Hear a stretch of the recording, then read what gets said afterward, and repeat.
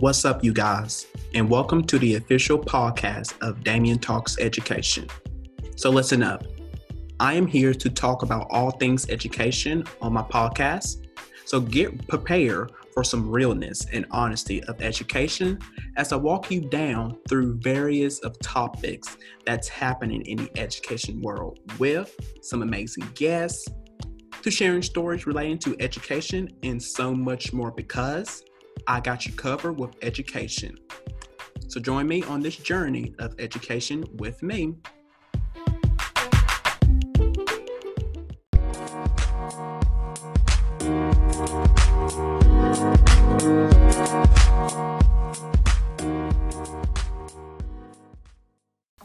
I am your host, Damien Anderson here. And on today,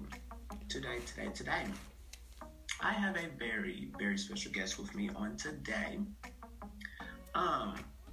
He is a educational and a behavior consultant, and he has been a lot of more things. So I'm gonna introduce y'all.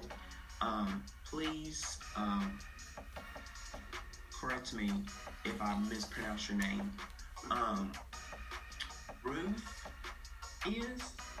Rufus. Okay. Zechariah. So That's it. All right. So welcome to my show. Thank you. All right. Like what I do on my show before I get started, I like to give my listeners, my viewers, a chance for my guests to give like a little background of themselves. So would you like to just give them like a little background of like who you are too? Okay. Gotcha. Okay. Well, again, like you said, my name is Rufus Zechariah. I currently live in Charlotte, North Carolina. I grew up in a small town called Grifton, North Carolina, about 4 hours from Charlotte. Moved to Charlotte to attend UNC Charlotte, where I got my undergrad degree in elementary education and mathematics.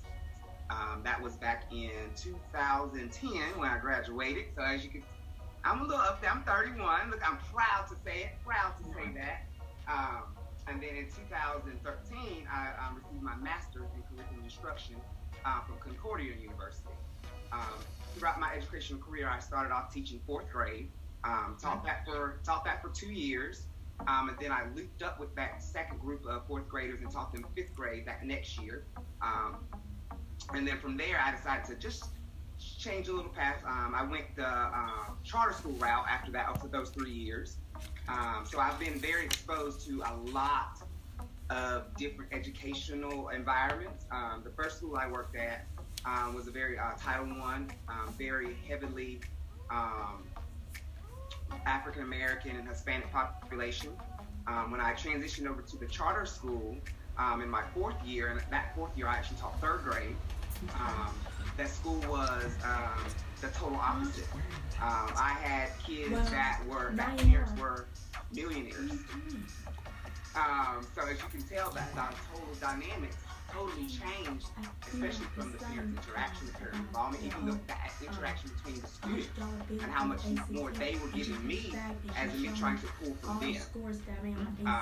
And then from there, after that third grade year, I transitioned to become their kindergarten through fourth grade facilitator. So I was over the kindergarten through fourth grade teachers and just kind of work with them a little bit to try to, just hone their skills and whatnot. Unfortunately, during that transition, that's when I developed some very, very serious health issues that kind of caused me to just kind of a little bit. I wasn't able to do exactly what I was used to, and that carried on for a number of years, even though I transitioned from different schools. So after I left the charter school, I went back to what is considered what at the time was considered the worst school in Charlotte. It was called Reed Park. And then I did not last at all there. The spirit, and I became very sick, and had to leave in the middle of the school year. And through that, I transitioned back to movement school in 2017. And was their math interventionist. So math, like I said, math's my thing. I love reading as well, but there's just something about numbers that really connect with me. From there, unfortunately, my illness did return. I don't really speak about what it is. I'll just go with this. The C word. I don't give power to it. That's why I just call it the C word. But that did return back in early 2018. And that forced me to really take a look at myself and decide, okay, what is God trying to tell you? What is God trying to tell you? And from there, thank God I was able to, beat it twice. Yes. And from there, from that moment, I decided to start developing my own programs and start doing things and start approaching education how I felt like that it should be approached. And that's why I started my own tutoring company, started my own event planning company, as well as started my own YouTube channel that is really geared towards holistic health. Right. That's basically me in a nutshell. All right. All right. Well, that is great. That is great. So today, let's just hop right into today of what we're going to talk about. So this right here, today, we are going to talk about the benefits of having a black male educator quite on early in schools. So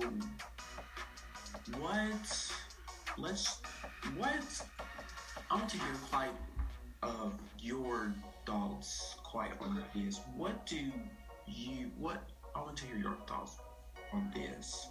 Okay. As a black male educator myself, I definitely understand the importance of having, and not just that. I would say definitely elementary. A lot of times, when African Americans, we go into education, we always think about middle school and high school, and that's generally where society will try to place us. Yeah. If we want to be teachers, they will automatically try to put us in middle school, automatically try to put us in high school, simply because they want us to be that disciplinarian. We're done with that. We need to be in the elementary as soon as the kids get in there. Kindergarten teachers, pre-K teachers, first grade teachers, they need to have that exposure early on, because let's face it, a lot of these kids, whether they're black, white, Caucasian, whatever they are, they don't have that father figure there. Mm-hmm. They don't have it at all. So when they come to school and they still don't have it, it's like, well, where are they getting that connection from? If they're only with their parent, their mom, or if they're only with their grandma, or if they're only with auntie, or if they're only, with Susie Q, you just never know.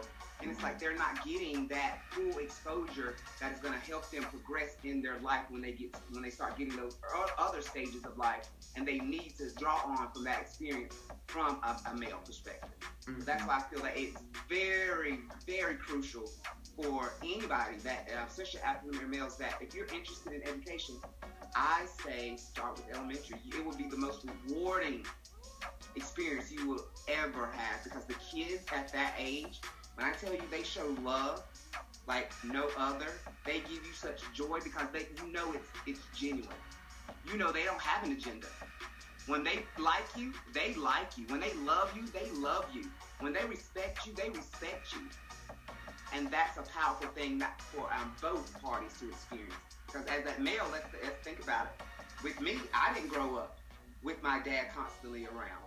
So I did not have a black male educator until I was in middle school. And even then, it was an art teacher. So as you can see, like it's like, yeah, you have one, but that's still not a core class. It's stuff like that. That's why I say elementary, really, really focus down on kindergarten, first and second, and watch those kids start to blossom and develop very, very, very, very quickly. And then once they get that third grade, fourth grade year, and now it's really, really starting to hone in on the academics, they don't have any problem when it comes to the social interaction. They don't have any problems when it comes to how to get along with others and how to show respect and all that, because they've already gotten that foundation from a strong king early in their educational career. Okay. And also, we kind of, me and them, my co-hosts, and we had like a guest. We talk about this kind of like on our podcast. When we kind of see they see us, as the disciplinarian. I don't understand as why do they see us as that? To me, we are not there to do that all the time. All the time. Yes, that just like really kind of like bugs me to death. We are not there 24/7 to do that all the time. That's just,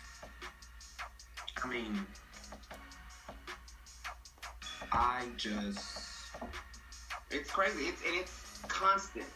What I've noticed with that is a lot of times they view the black male educator as, quote unquote, he's gonna be the mean one, or he's gonna be the one that got to come in with the iron fist, yes, and whatnot, and that right there puts limits on what that black male educator can do, because now you have that image in my mind where anytime you have a problem with any child, whether they're in my classroom or not, oh, he has to go see Mr. Hill. Oh, you go down to Mr. Hill.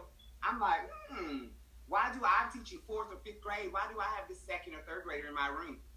Simply because you want them to see or want them to have that quote unquote fear, which is what it truly is. They want to try to put fear into these young kids when it comes to looking at the African American male. That's the truth. They want those kids to grow up fearing us as opposed to loving us. Right. Yeah. So I just, with that, so we need to, also, we need to bring up also that 2% of the African male, bringing that 2% more, because to me that's just we also talk about that on our podcast, on our show. That to me, that's just ridiculous. We need to up it. We need to just. That's just. That's just really. That's just sad to me. That's just. It's sad that it's that low. So 2%, when we clearly are the majority. Yes. And people, and it's like, why are we constantly allowing someone else to educate our kids? Why aren't we developing programs? Why aren't we opening schools? Why aren't we doing those things and really taking charge of our kids' education as opposed to letting it fall in the hands, and I'm not afraid to say it, letting it fall in the hands of the government? I'm a big advocate for charter schools, for home schools, for any alternative educational methods, because I know that a lot of times in public education, it's cookie cutter. And kids are fed information as opposed to being allowed to explore and allowed to really discover the information on their own. My philosophy was always, if I can ignite that curiosity in my kids, then they will be lifelong learners long after they leave me. And that's the goal. That has always been my mindset when I approached education. Is I could care less if I teach you how to solve this 2 plus 2 problem, or if I can teach you how to read. If I can teach you the fact that you can go out there and find these skills and discover these skills and hone these skills on your own without anybody telling you to, then I've done my job. Yeah. Mm-hmm. I completely agree with that. So, yeah. So I want to ask you this question right here. Do you believe, do you think school districts around the world, do you think they want do you think that they want us, Black educators, in schools? Honestly,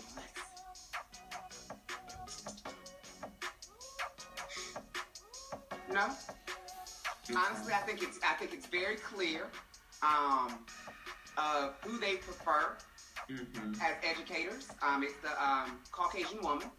It's very obvious. They are the ones that get the most scholarships to these programs. They're the ones that get, those are the ones that get promoted most often when it comes to higher positions after teaching, as it comes to facilitating, when it comes to being admins.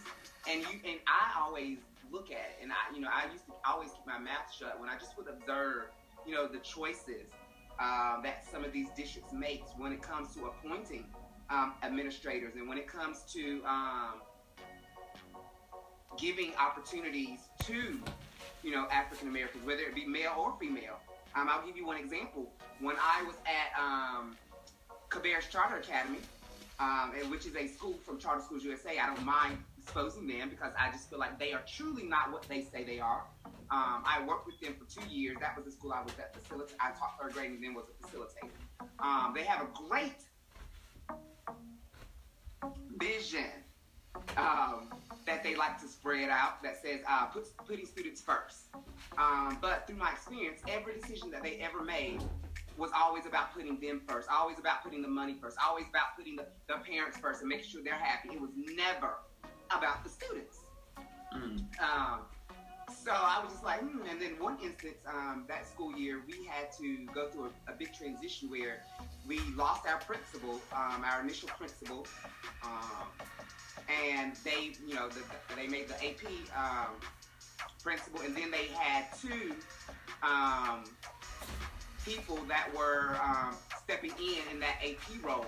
One was my very, very good friend. She was African American, and then there was another lady who was Caucasian. So we knew that throughout the rest of that school year that one of them, they were basically in a couple of months interview to see who was going to get that position for the new school year. Okay, so things started to progress, and let me just give you a little bit background about those 2 people.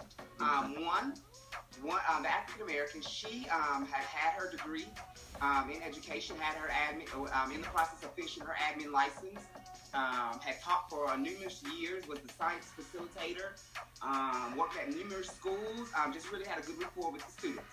The other lady, she was a 4th grade teacher. She looked at her results and stuff like that towards the end of the year, totally dismissive. Totally, I was like, okay. And then through those couple of months,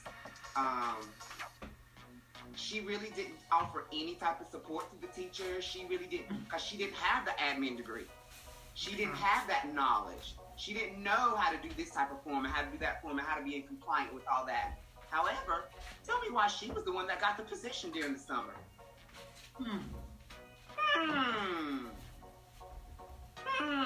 That's exactly what we said. And we were like, it just did not make sense at all. They couldn't justify it. Wow. They couldn't justify it.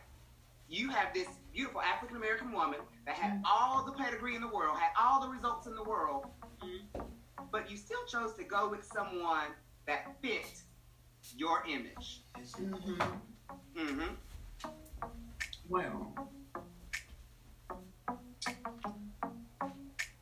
okay well. So, and the only reason I feel that I was able to be promoted as being that facilitator that next year was as the academic facilitator because of my rapport with the teachers and my rapport with the principal that had left and the new principal, basically the AP that was there when she was there.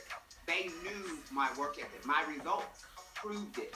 My attitude, my demeanor is something that they saw that they needed in order to keep some teachers there. Because there was a lot of teachers during that time that were ready to leave. But once they found out that I was going to be the facilitator, they decided to stay. So again, that was a very strategic move on their part. Okay. Mm-hmm. Okay, then. Well. Well.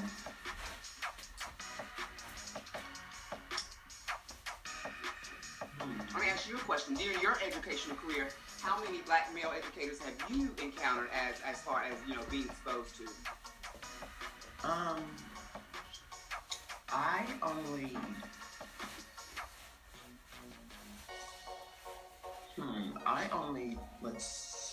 about only two.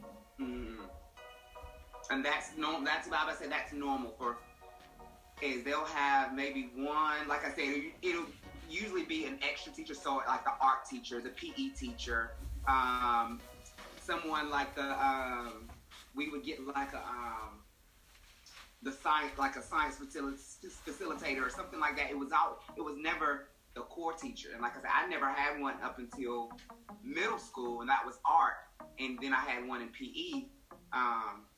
And then I can say that after that was it.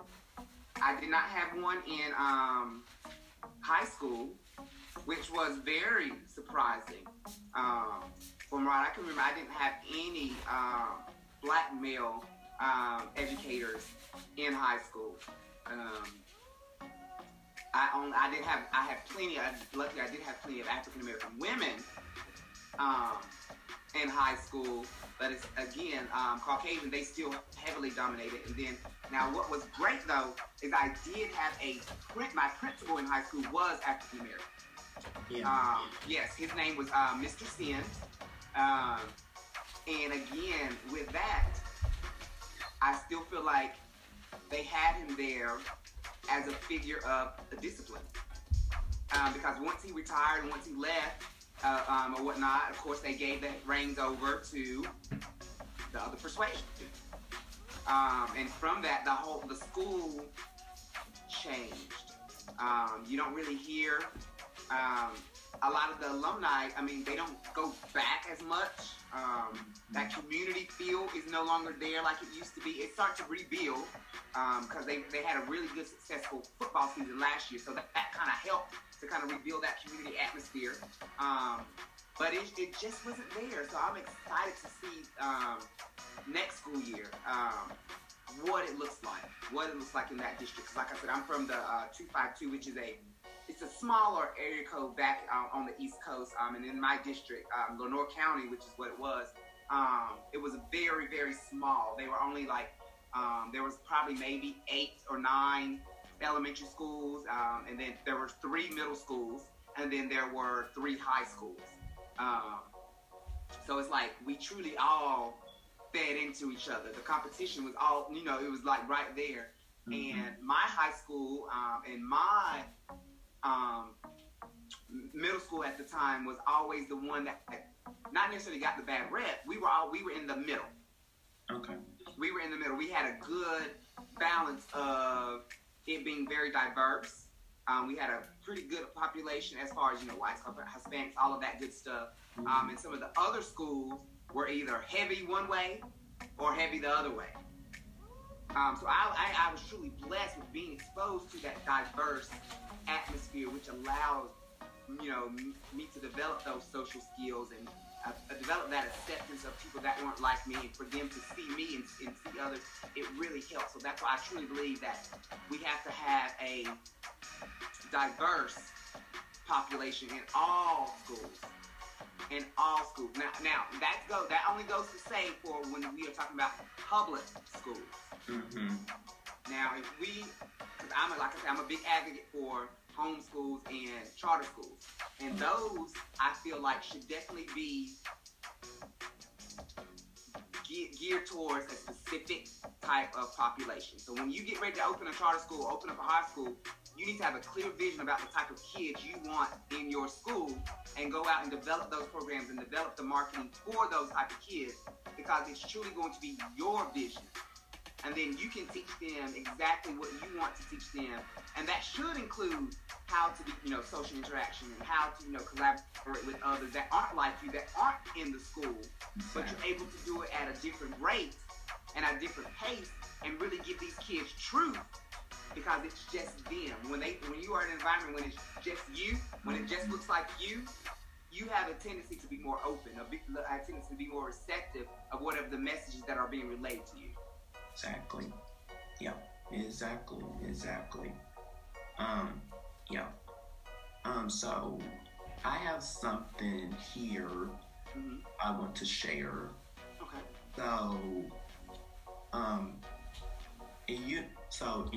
So I found this.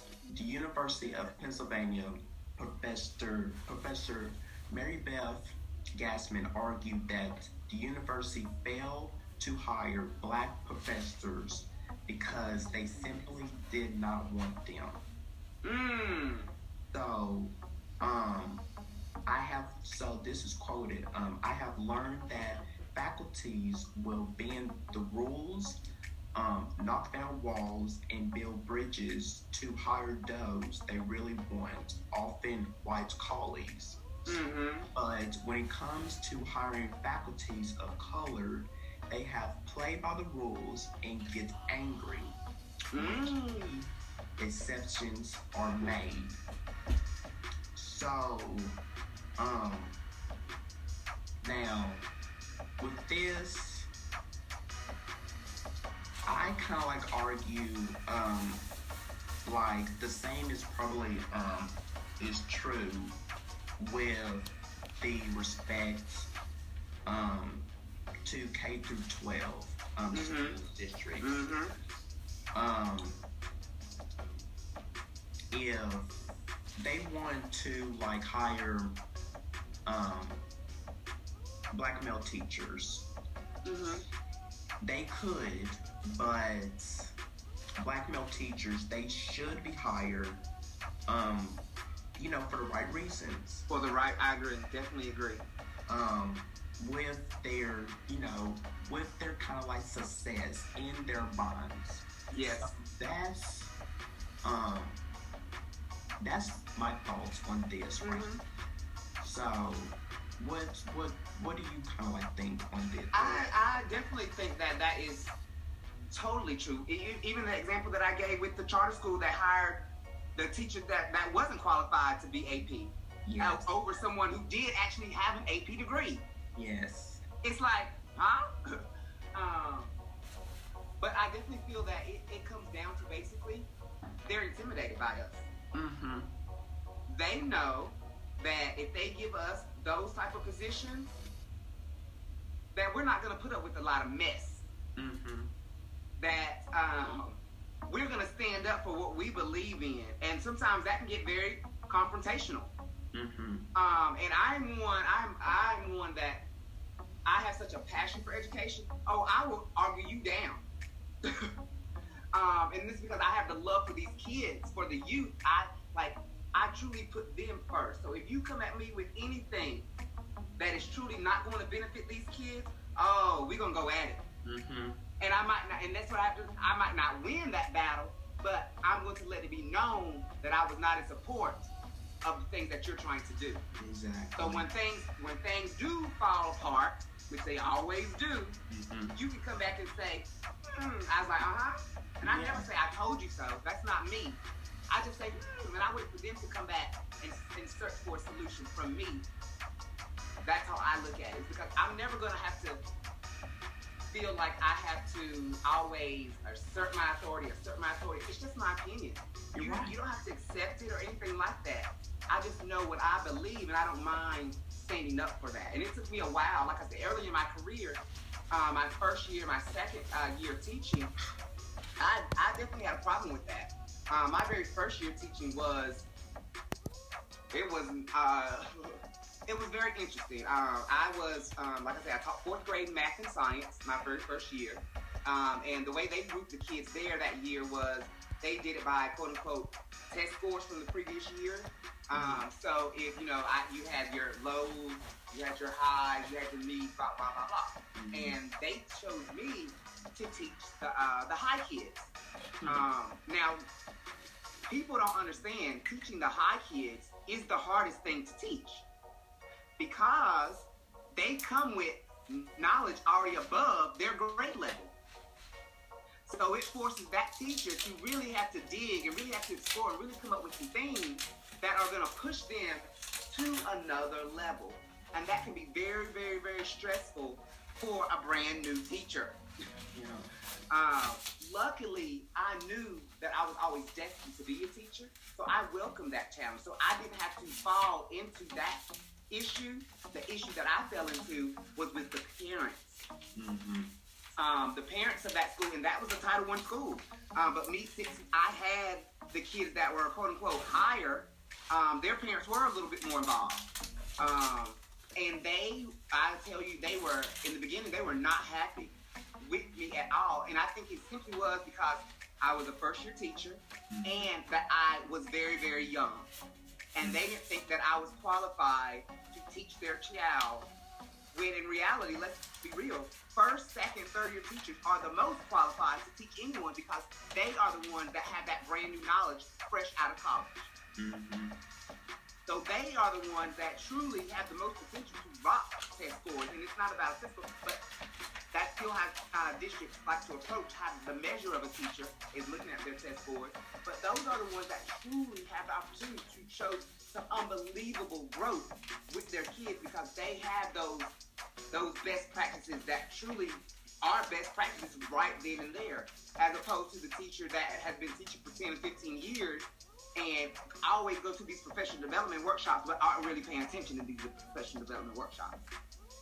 So when it came down to the parents, and I had parents that would go see the principal about me as opposed to coming to me first. I had parents that would go to my team lead as opposed to coming to me first. And they were looking at me like,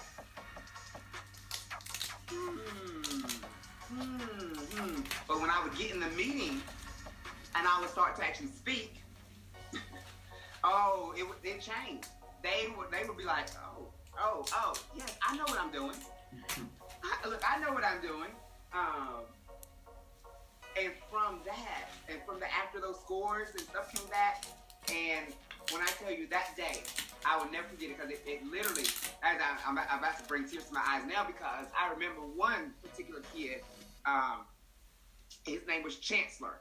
And Chancellor had failed third grade. And so he did third grade twice, and that was his first time being promoted to fourth grade. And since he did third grade twice, his second year's test scores were, of course, really, really high. So he was placed in my group. Now listen to what I said. You failed third grade the first time, but because you had already had it, the second time, your test scores were unbelievable. So they placed him in my group. Now I knew that he was not qualified technically to be in my group because that could have just been luck. And you've already been exposed to that. I mean, you should have had a good test scores. You had it twice. So I really had to work with him and a couple of others, but he always comes to mind because when the test scores came back, and I just remember him because he wasn't in my homeroom, but I just remember him running down to my classroom and showing me his paper, and he was like, "Mr. Hill, I did it. that baby got 4s on, the first time around. When he had 1s in 3rd grade and 2s in 3rd grade, and he went from that to a 4 the first time around. And I was like, and right then and there I knew, like, I'm going to have some tough days, I'm going to have kids, I'm going to have all this stuff, but I knew that this was truly my calling. Because the joy in his face, the amount of just pure happiness that he was able to achieve something that, let's be real, no one probably expected that. And I can be real, I wasn't sure, but I did notice, how he was progressing, and he was always that, that C average student as opposed, whatnot. And I knew that his confidence was taking hits sometimes because he was in that high group, and some of those kids, they were very high. And some kids at that age, when they're around, they have that attitude of why you don't know how to do it. I know, that type of thing, and that can really damage kids early on. So I just had to be very strategic about, who I placed him with and who he was working with. And it takes a lot of work, but that's the sign of a true educator. That's the sign of a true facilitator, because I feel like that's what you have to be. You can no longer be a teacher in your classroom. You have to be the facilitator of your classroom, meaning you can't be the one that's always giving the knowledge. You have to give these kids, whether it's, I don't care if it's kindergarten, give these kids the opportunity to teach themselves and to teach each other. Form those teacher, those quote unquote facilitator groups, those teacher groups. Give them a topic to go out and explore on their own, and then come back and present to the class. And watch that their minds start to be like, it's just going to start to blossom, because they're getting that knowledge now from who? From someone that looks like them, that's the same age as them. They're going to receive it a lot different. Mm-hmm. That's why I say you have to be the facilitator of your classroom now, as opposed to just being a teacher. Well.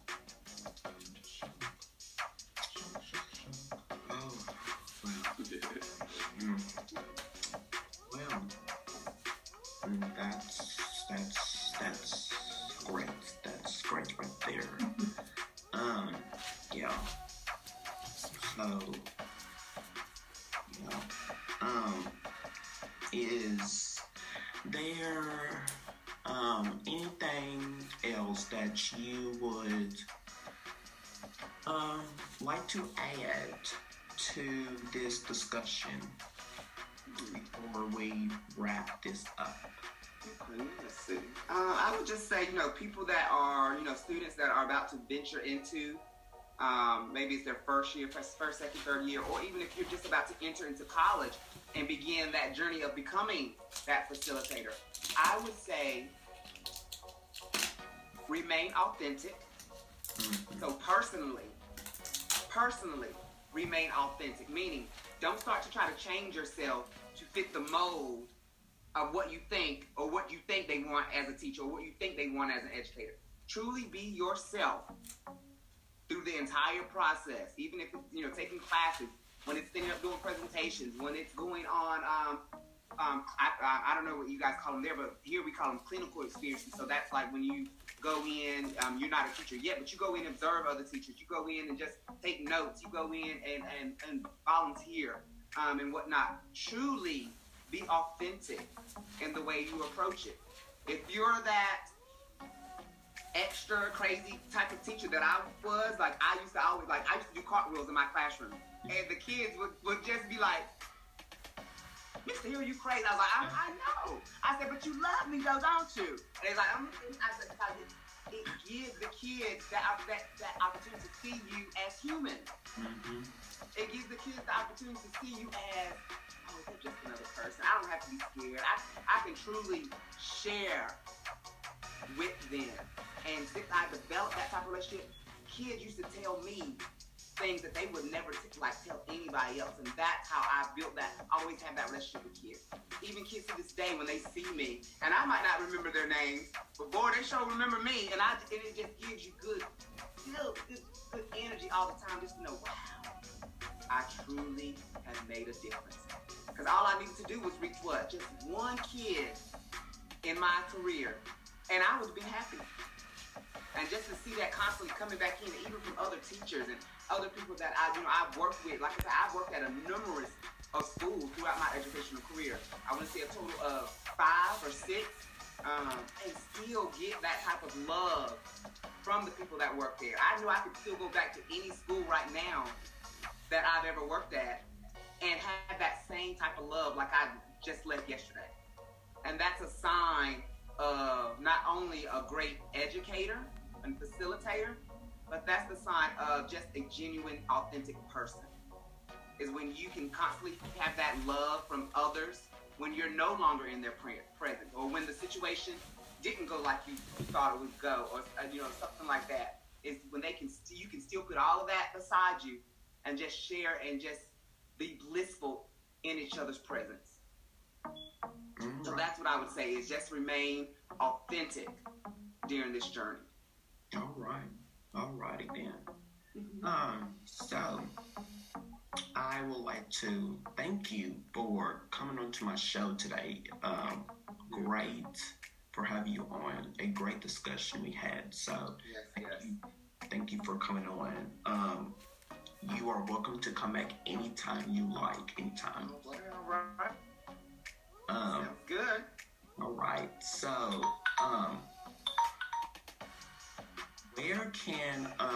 where can people follow you at on? Gotcha. Okay. You can follow me on Instagram. I have a couple of different accounts, but I would say the main one is to follow my personal account, which is at 24K the Golden One. That's also on Facebook as well.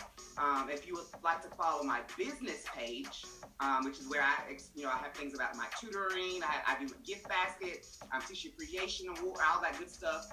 You can follow me at CS by RZ. So again, that was CS by BYRZ. And that's on Instagram and as well as Facebook as well. And then my actual website, you can visit and see what I offer and things that I'm doing and whatnot, is www.creativesimplicitybyrz.com. All right. I will see y'all into the next video. Have a great and fantastic day. All right. Peace. Hello, everyone. It's Damian Anderson. If you have a question, concerns about my podcast, Education Thoughts with Damian Anderson, stories to share with me, feedback to make my podcast better, reactions to the things I talk about, jokes to tell, or someone you would like for me to interview, please send them in by direct messaging me directly on Instagram at @DamianAnderson or at EduThoughtsPod. You can email me at DamianAnderson2019@gmail.com or send in a voice message by going to anchor.fm/EduThoughtsPodcast and click on the message tab to where you can record your questions into me. Thanks.